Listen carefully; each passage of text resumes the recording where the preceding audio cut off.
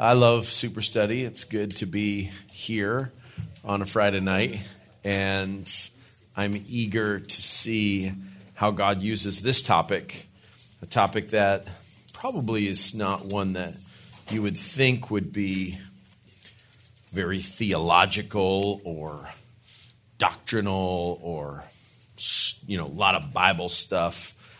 You think of things like the Trinity or predestination, or you think about the nature of Jesus. You think of something like that, and you think that's a Bible thing. And I wonder if you think about friendship that way as something that God is deeply concerned about. But I do know that you're concerned about it. I know that it's something that you've been concerned about your entire life. And it makes sense that if it's something that's that important in the inner life of a human being, that longing for relationship, that longing to know and be known, it must be something that God put there and something that God speaks of in His Word. You probably don't know much about baby ATD, and you don't really need to know much about him, but I will tell you this. For every year growing up in elementary school, my family moved every single year. And my dad had that kind of a job that moved us around a lot, and we moved all over the western United States.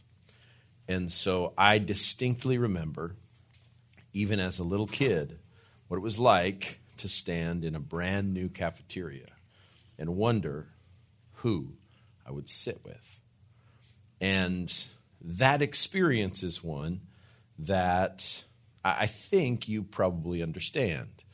It didn't have to be repeated every year for you, but we all had seasons of life when we were a new person, when we were an outsider, when we didn't know who would be our friend. And some of you have lots and lots of friends, and some of you have very few. And some of you have relationships that are deep and meaningful, and some of you have friendships that are superficial. And I want you to know something, and I want to reassure you of something, that God's Word has great help for you in thinking rightly about friendship. The sweetest and best memories that I have in my life involve other people, namely my precious wife. And when I think of the sweetest times in my life, it's rarely the times when I was all by myself. It was when I was with my favorite people, the people who know us best, the people we laugh with, the people we share life together with. And so I hope you could see why this topic is worthy of an entire month of 4 messages that we'll consider, and you'll hear from different people, not just me. I'll crack the egg, and then other people can make souffles and stuff. But I think it's worth a month.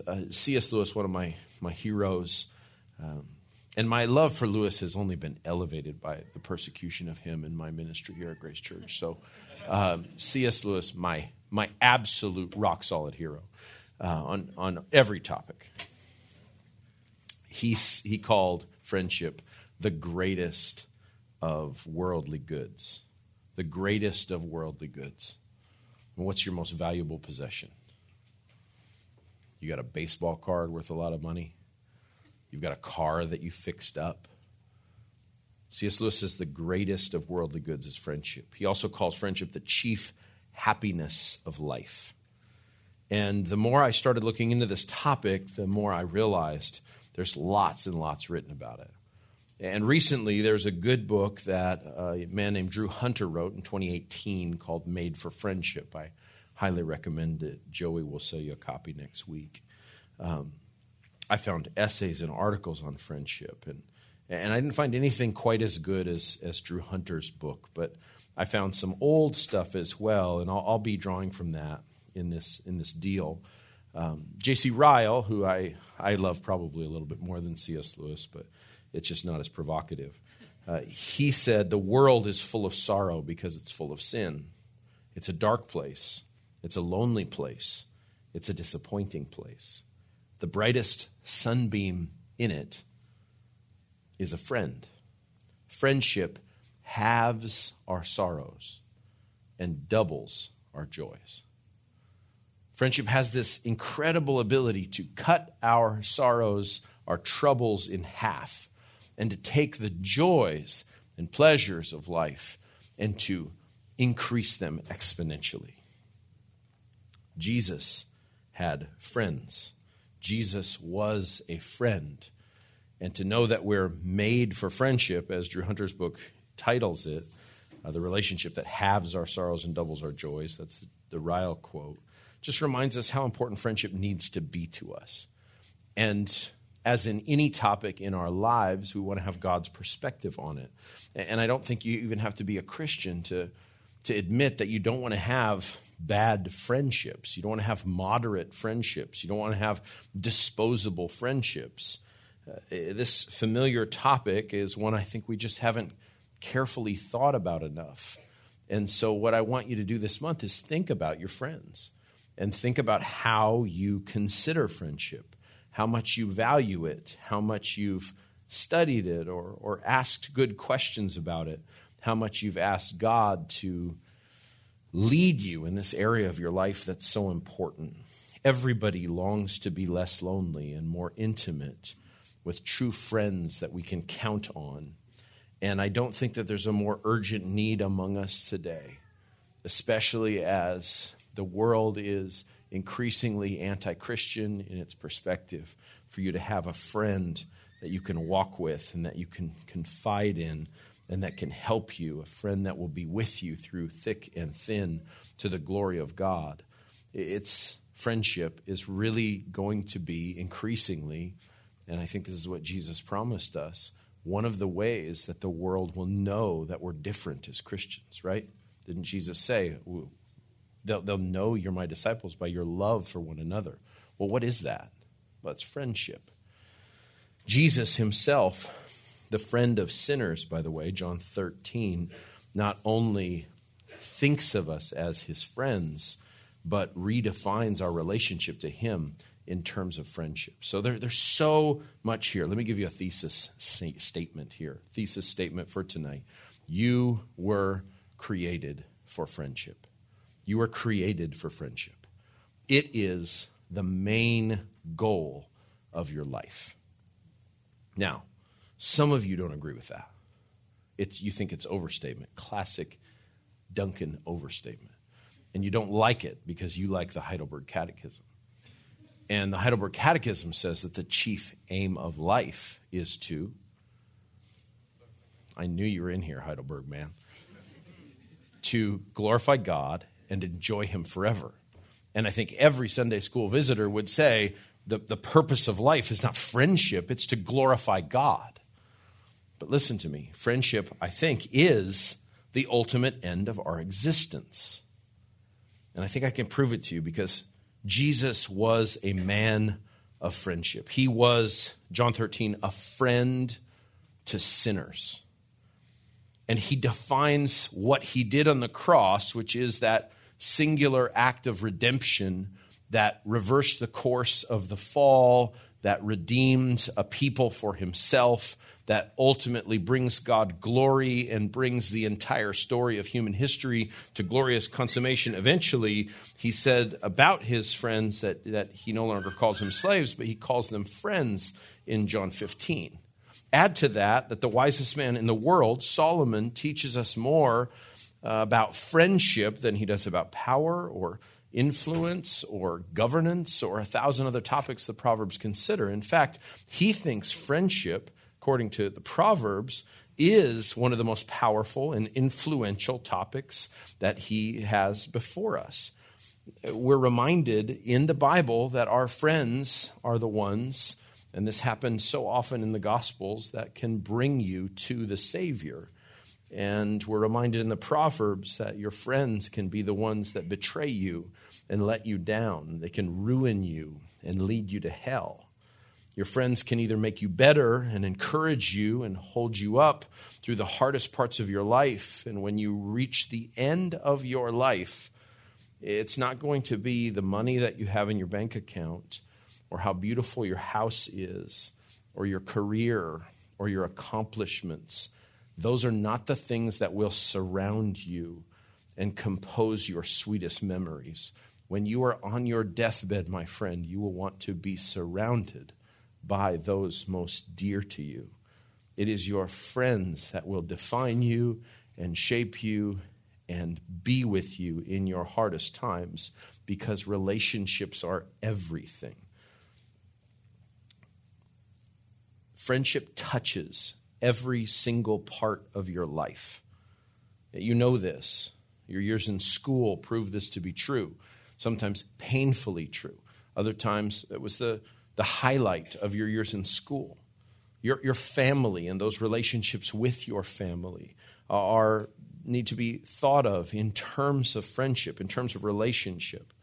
Marriage, whether you're close or far, or whether it's like a thug with a gun, you don't know when it's going to sneak up on you, needs to be thought of ultimately as a friendship before it's anything else, because that's ultimately what it will be in its highest realization. Your work life, your vocation, your career, these things will be touched and influenced and impacted. All of our lives are touched by friendship.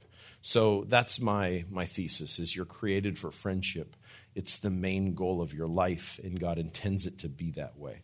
Let me cover this in two headings, and we'll use Bible sporadically throughout.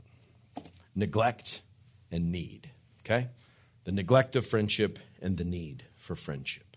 And we're talking about true friendship here, but I think I have to underline and emphasize that there actually is a problem in our society. And the more research I did on this topic, the more I realized this to be true. What is the problem? Well, I think I addressed it a little bit. I don't think we've thought very much about being friends.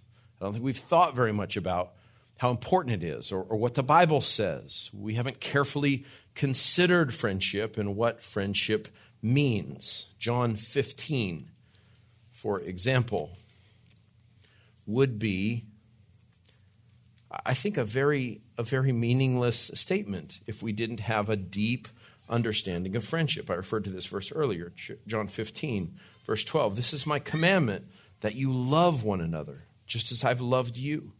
Greater love has no one than this, that he laid down his life for his friends. You, Jesus says, are my friends if you do what I command you.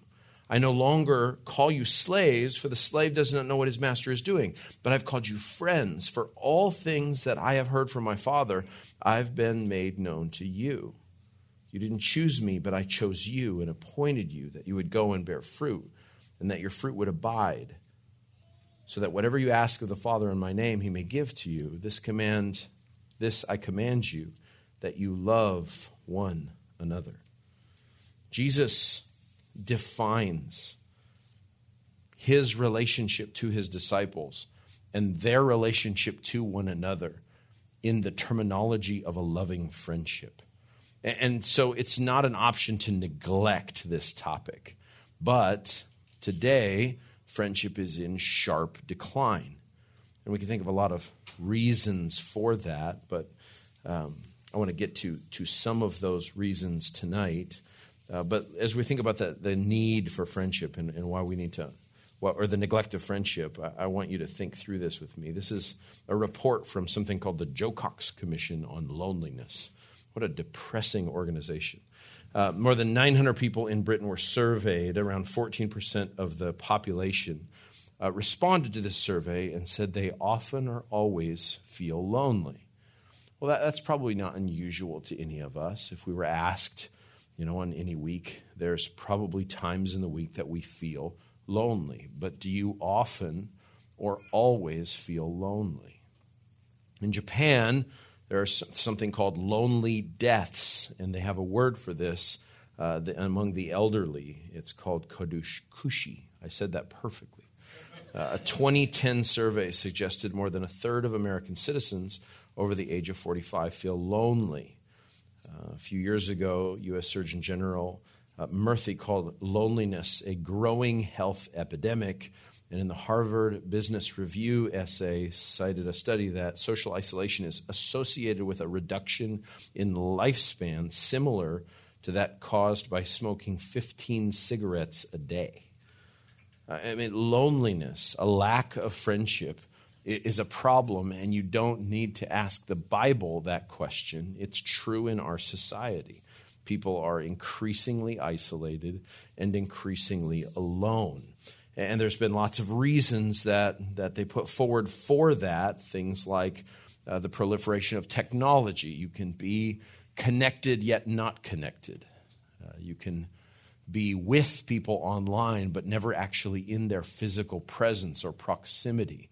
They talk about the way people move now for their careers or for school without regard for the relationships that will be torn apart through this dislocation and transient kind of nature of society today, because it's much easier to move than it was in the days of the Dust Bowl or something like that.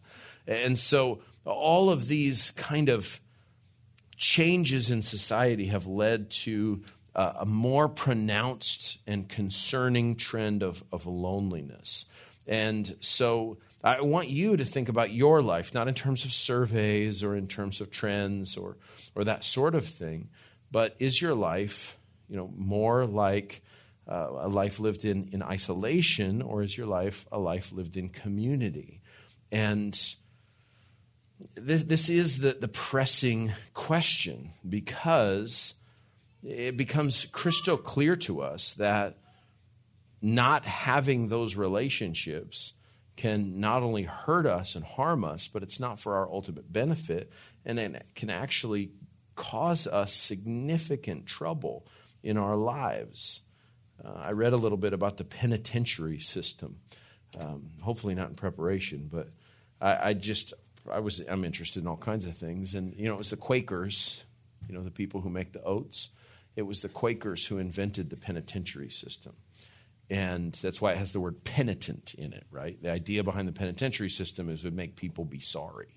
So, it would lead them to repentance. And you don't call it that. You call it the clink or the lockup or the pokey or the slammer, my fellow young people. So whatever it is, it's to be locked up is a terrible thing. But there's something worse than being locked up. And there's something inside of the prison system that's a prison within the prison, right? Like if you're in prison and you get in worse trouble because of violence or some egregious offense, where do they put you? Let's put you in solitary, right? You've seen Shawshank. So it puts you in solitary confinement. You're locked up all by yourself, and it's for the most violent and dangerous, and it's the punishment that's worse than being incarcerated. And there were some FBI agents that were interviewed that said this technique is one of the worst forms of torture because it's so painful and psychologically brutal that can actually cause a person to die. Solitary confinement can kill a person because it destroys our humanity. And so I don't know how much I need to press this reality of the neglect of this topic, but I think I've demonstrated to you, through a few surveys and things, but just look at your own heart, look at your own life, look at your own experiences, and know that the chief joys in your life were when you had someone who cared about you, and someone you cared about, someone you could share your joys and sorrows with. And the most difficult times in your life are when you felt most alone, most isolated, most confined, and when you felt that there was no one who was looking out for you, concerned about you, or caring about you. And so when you leave your life in that kind of isolation, it's important to understand that there's solutions here. The Bible has something to teach us about the centrality of this issue of friendship. So let's move there next. So let's talk about the need for friendship. So it's something that's been neglected, but it's something that we need. And I want to show you that it is the chief end of man in a sense, because it is tie deeply into the storyline of the Bible. Okay, Proverbs 18:24 says, "A man of many companions comes to ruin, but there is a friend who sticks closer than a brother." And I think that could be a thematic verse for at least one of the threads that drives us through the Scripture. So go with me to Genesis 1, and we'll study the whole Bible. So in Genesis 1, God makes, let me summarize, everything, okay? He speaks the whole world into existence. And God calls the world, if you look at Genesis 1, he calls the world good. And he repeatedly calls it good. In other words, God made the world in glorious perfection as an overflow of who God is. And as God makes all things, he moves towards the crown of creation, which was not the sea creatures, and it is not the waters swarming with things, though they were fruitful and multiplied. The living creatures, the cattle, verse 24 of chapter 1, the beasts of the earth. But it's verse 26 where the crown of creation is featured. God said, "Let us make man in our image, according to our likeness, so that they'll have dominion over the fish of the sea, over the birds of the sky, over the cattle, and over all the earth, and over every creeping thing that creeps on the earth." Verse 27, "And God created man in his own image.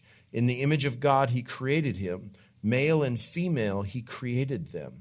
And God blessed them and said to them, 'Be fruitful and multiply, fill the earth, subdue it, have dominion over the fish of the sea, the birds of the sky, over every living thing that creeps on the earth.' He gives them the plants to be their food, and the beasts of the earth and the birds of the sky and everything that creeps he gave life to, and showed them that this was a world that he made for the habitation and experience and dominion of mankind." And summarized in verse 31 of chapter 1, God saw all that he had made, and behold, it was very good. Now, as that is looked at, zoomed in on in chapter 2, we're shown that there's a problem in this perfect world. And it's hard to think about that, because how is a perfect place with no sin, no rebellion, how is a perfect place have a deficiency in it? And there's a deficiency built into this perfect world to highlight something that is so important for the furtherance of this world and the telling of this story that God is telling through the creation and eventually through its redemption. So look with me now at this amazing problem in a perfect world. A problem in a perfect world. So, verse 18. "Then Yahweh God said, 'It is not good.'" Now that phrase is in contrast to all the good that God had uttered over his creation. There's something in this good place that is not good. And look at what it says it was. "For the man to be alone. I will make him a helper suitable for him." And in this really cool, I think, moment in creation, it's so Narnia. In verse 19, Yahweh God brings all the creatures to the man. After pronouncing his loneliness being not a good thing in a good world, he then has some kind of parade of creatures. And if you have an Instagram like my wife's Instagram, you have a parade of creatures, puppies and river otters and beautiful creaturely things that she likes, baby animals that will go up the Instagram. My Instagram is all smoked meat, so it's animals later, the later use of animals. But Adam has this experience, right, where the creatures are passed before him. And it's to show Adam that these are not sufficient companions for him. And though a dog is man's best friend, there's something that a dog doesn't provide for a man. There's something that a rhinoceros doesn't provide, a giraffe doesn't provide. All the beauty and panoply of God's creation are insufficient for Adam. And it says, Adam, there was not found a helper suitable for him. And so so Yahweh God caused a deep sleep to fall upon the man. He slept, he took one of his ribs and closed up the flesh at that place. And Yahweh God fashioned the rib which he had taken from the man into a woman, and he brought her to the man. And the man said, this one finally is bone of my bones and flesh of my flesh. This one shall be called woman, because this one was taken out of man. Therefore a man shall leave his father and mother and cleave to his wife, and they shall become one flesh. Please note that at this point in the story, there's no such thing as a father and the mother. This is all forecasting the creational theology for man to understand why he was created by God and then given others to be with him. And now I know what you're thinking. You're thinking that your Siri's talking to you. You're also thinking that, well, Duncan, this isn't friendship on display that you're highlighting here. This is marriage, right? And you know that this passage is about marriage. And Adam and Eve were, married. And is that the answer to the loneliness problem? But I don't see marriage in this passage presented as an end to itself. Because marriage, when you understand what it is in Ephesians 5, is actually a means to something greater than itself, right? Ephesians 5 talks about marriage being a picture or a display or an illustration of the gospel. And the gospel is a reconciliation of God and man, holy God, sinful man, because of the cross of Christ, bringing those in enmity, those who are at odds, together in some kind of relationship. What's underneath this picture that we usually think of this description for a wedding or for the relationship between a husband and a wife, and it is something that's fundamental to not only marriage, but to human society and the most important aspect of marriage. And you could argue, because it says, just like the animals were told to go forth and multiply, that the man and the woman were supposed to fill the earth and multiply, and they knew each other in that way, and they had lots and lots of babies that would fill the whole earth. But the key there, again, isn't just progeny. It's not just they had kids or they had a physical relationship. The idea behind this is that Adam was alone, and then he had Eve.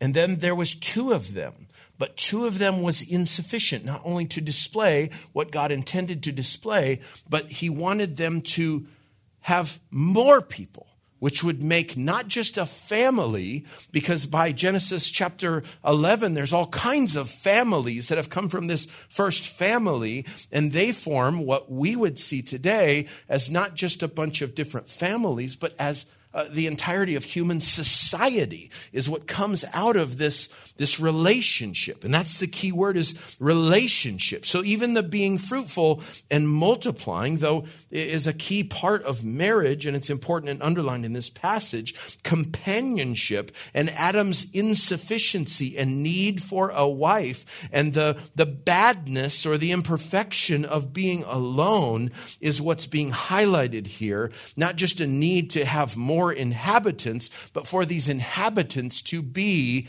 in some kind of societal relationship to each other.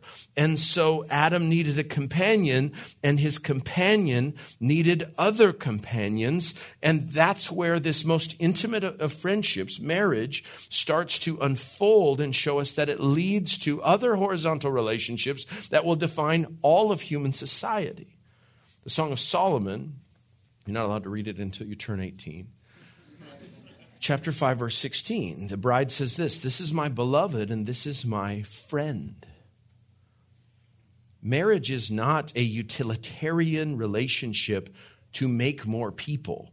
It's to make more people that relate to the people in society, in community. Yes, they'll fill and populate the entire earth, but not in a utilitarian sense alone. They will form companions and friends and families and towns and communities and eventually societies and nations that will be marked by the necessary relationship that flows from not one but many. And so animals weren't enough. And apparently, Adam's relationship with God was also not the answer.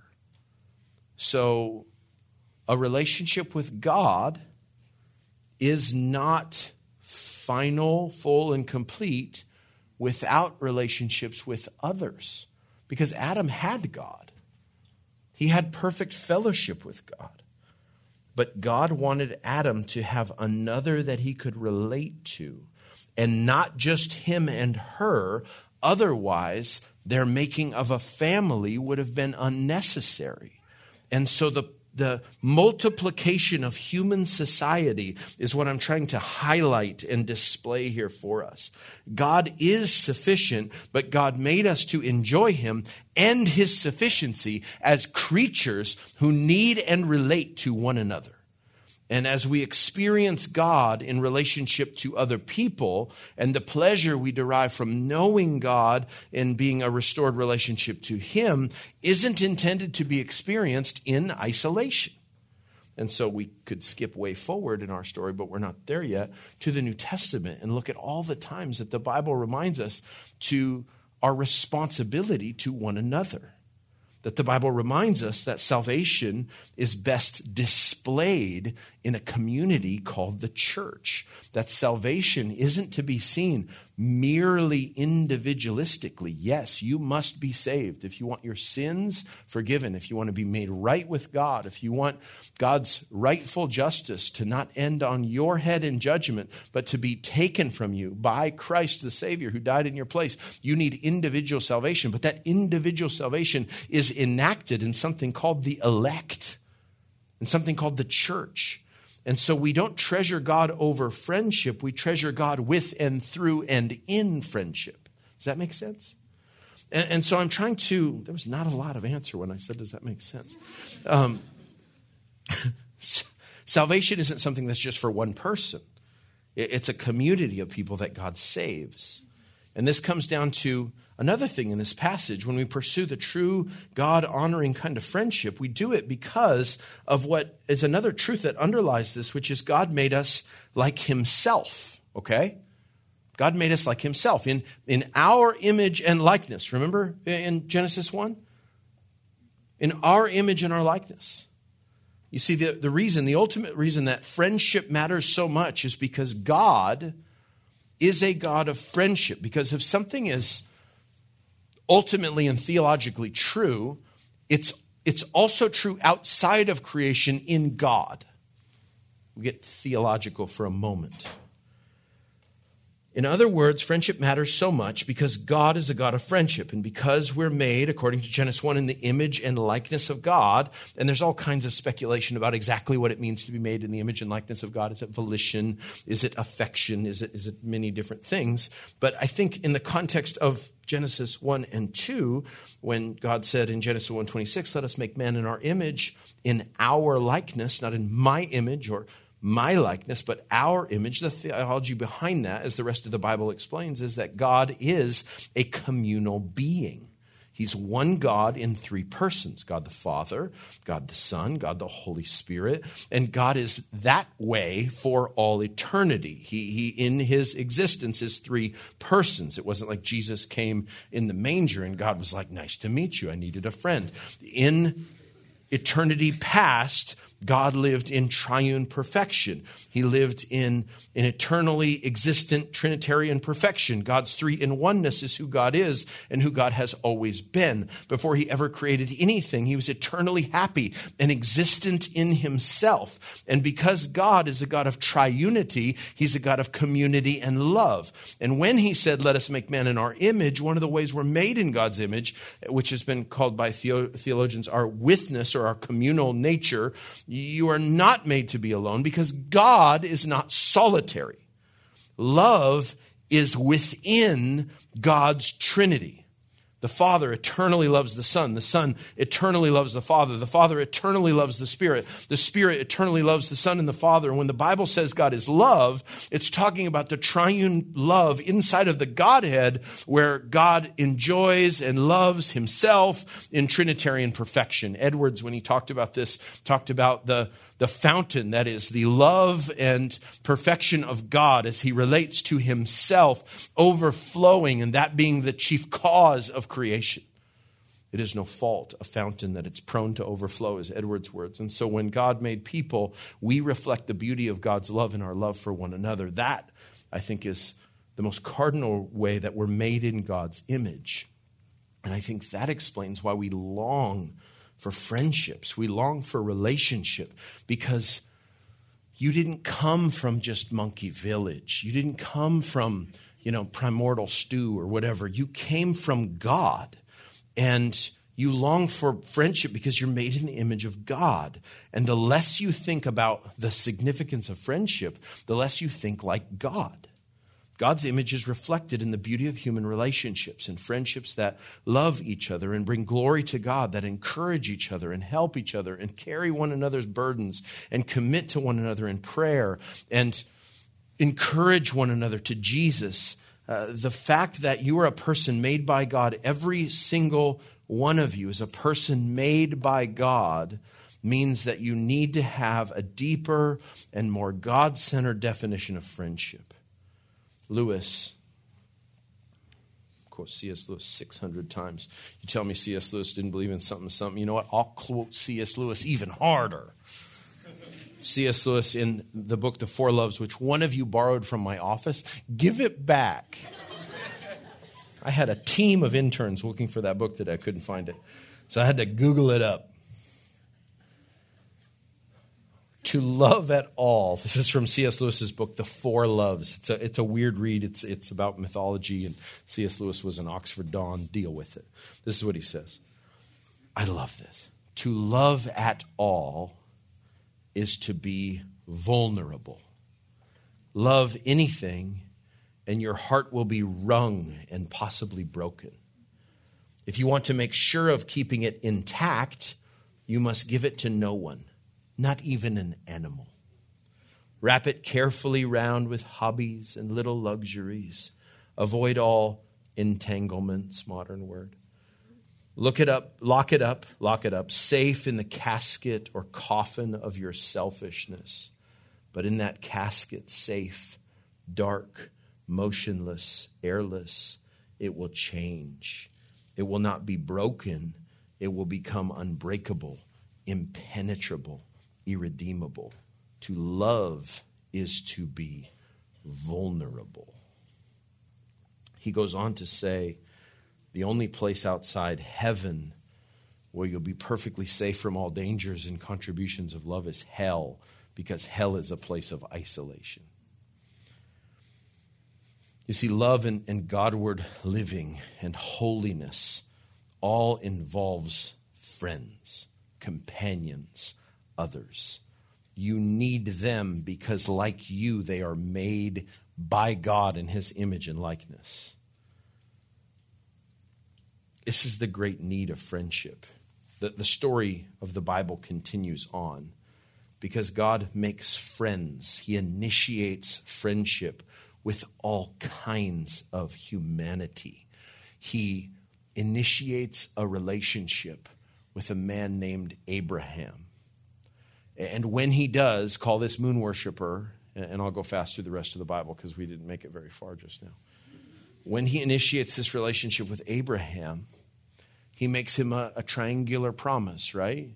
That he will bless Abraham and that Abraham will be the father of many nations, that Abraham will be in this covenant relationship with God, that Abraham will be blessed of God, and that God will appoint him in this relationship that involves not just Abraham, but Abraham's offspring, and how that offspring will relate to the entirety of the human population. That's the Abrahamic covenant that God ensures with his friend Abraham. That relationship will flow to create the nation of Israel. You see, the nation of Israel would be in this covenant, this loyal agreement, this relationship, this contractual is such a dry word, but if you've ever gotten married before, maybe some of you have, or you've thought about it, or you've watched a rom-com, you know that before the big day where you got a dress and a rental tux, you have to go to Van Nuys. To Van Nuys, of all places. Van Nuys. And you got to go get in line. And I think you need an appointment. I don't remember. I went to Bernalillo County, just different. Bring a knife if you go to Bernalillo County. You think Van Nuys is scary? I'm from New Mexico. So you go there and you do paperwork to get married. All manner of paperwork. They give you manila envelopes and stuff.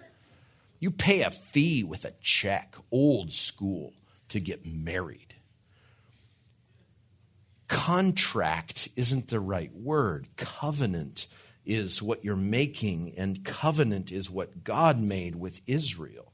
It was this inviolable kind of relationship that had loyalty in it and boundaries in it and commitment in it. And when God made it with Abraham and therefore with his people, he knocked Abraham out to look like Adam in the garden. When he took the rib, he puts Abraham to sleep and causes God to pass himself through this covenant thing as fire through animals. Don't get into all the details, but it was God ensuring that this marriage with Abraham, which was his relationship with Israel, would be inviolable, unbreakable because of God's commitment to relationship with his people.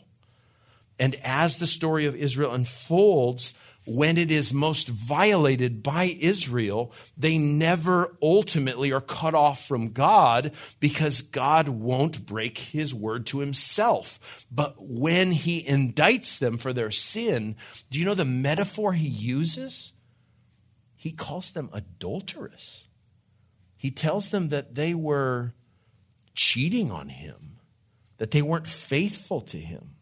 And it's because God sees his people in light of relationship.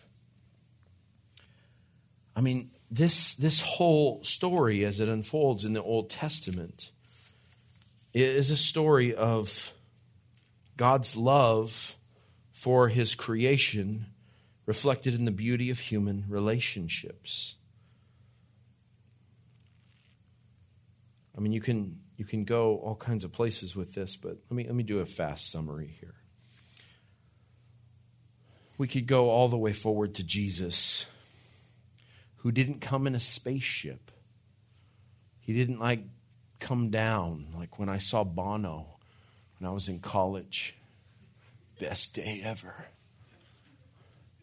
And Bono descended in this thing shaped like a lemon over the stage, and it opened.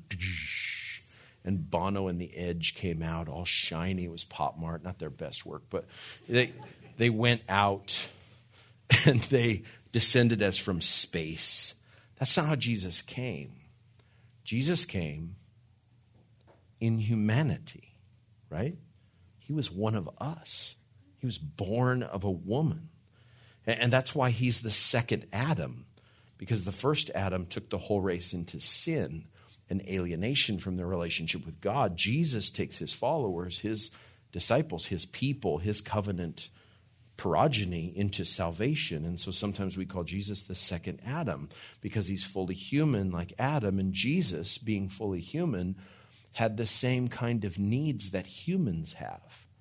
And that's not just food and air, it's friendship.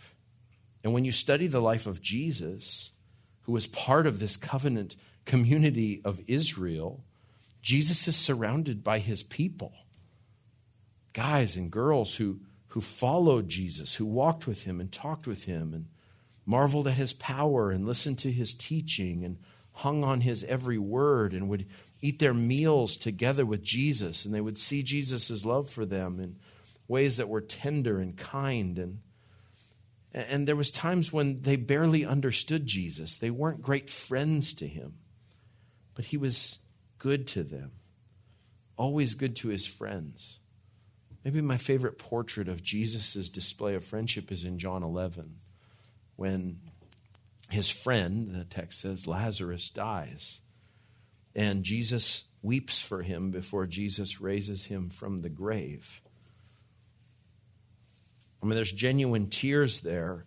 And I think so much of those tears are for the plight of the human race and what Jesus knew he was about to endure on our behalf. But there's certainly, highlighted in John 11, an emphasis on Jesus' friendship with Lazarus, his companion, his friend. It was an act of compassion for Jesus to raise the brother of these sisters from the dead. We sang tonight some lyric about the garden in one of those songs. You remember that? It was some garden lyric. It was talking about Gethsemane, that darkest and hardest and loneliest part of Jesus' life. And enduring the wrath of God was the chief object of his pain and suffering. But how often in Gethsemane, we just did this in Mark last year, right? What's Jesus' chief complaint? Besides, let this cup pass from me, which is him saying, God, do I have to go through with it this way? His chief complaint in the Garden of Gethsemane in Jesus' darkest hour of temptation is what? Where's my friends, right? He's like, where are you? Could you not stay with me? Could you not pray with me? I mean, if Jesus, the perfect God-man, is in need of his associates, his companions, his friends, his dear ones, and if that is adding further breaking to his heart in the moment as he anticipates the wrath of God, which is an act of alienation on God's part, that is going to be this unthinkable and impossible violation of triune relationship. Again, a straining of divine friendship. Jesus is abandoned on a human level at the same time because Jesus is God, and God is a God of friendship and relationship. And this whole universe is built with this story, a cosmic story of friendship that starts with the Trinity, begins in the Garden of Eden with the creation of Adam and Eve, then goes on through God's friendship with the people he calls Israel, then moves into the incarnation where Jesus becomes a man and has real, demonstrable friendships and relationships, closeness with a certain group of his disciples, namely the three, Peter, James, and John. And when Jesus is approaching his death on the cross in John 15, in these final moments of his life, he defines his death on the cross as an act of friendship. And then when Jesus would rise from the grave, it's his friends, his disciples, his followers who would preach his resurrection, and those same apostles following the book of Acts would die together, strengthening each other as martyrs and friends. This summer we were in Rome. I went to Rome, and I went to the maritime prison, and it's the place outside of the Forum, the Colosseum, the Forum, all the center of Roman government, which was the center of the whole civilized world, the most powerful empire the world had ever known at this point. And there's a prison that's a hole in the ground that Peter and Paul were both incarcerated in. And we sat in it all dank and dark in there, and it was raining a little bit, and it was dripping a little bit, and it was wet a little bit. And I read to the kids 2 Timothy, Paul's last letter, his will and testament. And in it, he's talking about, he knows the end is there. He's saying things like, I fought the good fight. I finished the faith. I finished the race. You don't remember what the Bible says, but you know. So Paul is doing this like end of life testimony, right? Fought, finished, kept. That's what it is. Look at the verbs. Fought, finished, kept. And then in this really human moment in his last will and testament, before he gets his head chopped off, the Apostle Paul longs for relationships. He longs for companionship. He speaks tenderly of Mark, a guy who betrayed him and then they reconciled. He wants his coat because he's cold. He wants some parchments, but he longs for his friends. And all the apostles, all the early Christians would strengthen each other as they died for their witness for Jesus. And the age of the church marches on with stories of friendship that strengthen believers in their darkest days and bring them joy on their sweetest days, and remind us that our God is a God of friendship who built the universe that's reflective of Trinitarian love and friendship. And my friend, tonight, if your heart longs for friendship, if this talk tonight hurts your heart because you know this isn't a part of your life like you want it to be, or you know that you have friends who are the worst and who don't encourage you and are not reflective of how God would have them be in your life, I want you to know something. It's because God made you that way. This isn't something broken in you. This is something aching in you. And God has a way for this to be fulfilled and fixed. And so it's our goal in these weeks and these Friday nights in July coming up that you wouldn't accept cheap substitutes when it comes to friends. Because the reason people go after prostitutes and the reason people are in abusive relationships and marriages and the reason people have friends who treat them so bad is they're trying to fill that aching and longing, that dry sponge that needs that human relationship and love and affection and accountability and encouragement, but they fill it with this acidic and awful version that the world offers. And you need to know that longing in your heart is something that God put there. And so you wouldn't accept cheap substitutes. You wouldn't let those who will steal your joy into the most intimate parts of your heart. And so I want to help you this month evaluate your friends. Either the ones you have or the ones you don't have, your prospective friends, your hopeful friends, and help you see those relationships according to God's word.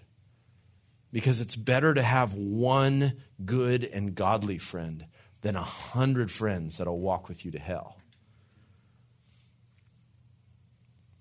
And so that's where we'll go next week. I'm going to have somebody talk to you. I've got a few candidates, and I've asked them, and they've pushed back, but I keep asking because of the thing in the Bible about the persistent widow. You know what she was? A friend. So I'm still knocking. And if they won't do it, I'll do it. But next week I want to look at all the negative stuff the Bible says, especially the Proverbs, about bad friendships. And I think you're going to be overwhelmed with it and greatly helped by it. And then I want to look at how to be a good friend in our third week. And then finally, I want to look at like the big picture of how God and the gospel kind of come together in friendship on our fourth week. So that's where we're going with this thing. So I hope that's helpful. I want you to lean into this, especially those of you who are just profoundly lonely. And maybe you're not willing to say that or tell anybody that, but you feel isolated. I want you to know that these Friday nights are for you, to help you, and that God and God's people are intended to meet this need. And I want to show you how to go about that, because it doesn't work to just come to the basement and go, friend! So I think there's some coaching that can happen. First with the negatives, like here's how not to be a friend. And then with positive, here's how to be a friend. And then we'll look deeply at friendship with God, okay? Let me pray for you.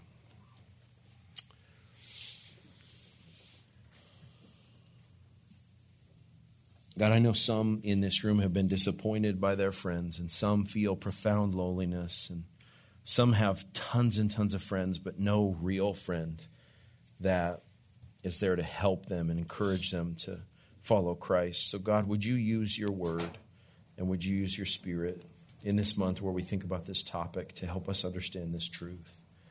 And more than anything else, to know that there is a friend who we have in heaven who pleads for us and who will be closer to us than any other person, but who has made us to have friends and relationships that will help us get to him. So be with us, God, as we study your word and think about true friendship. In Jesus' name, amen.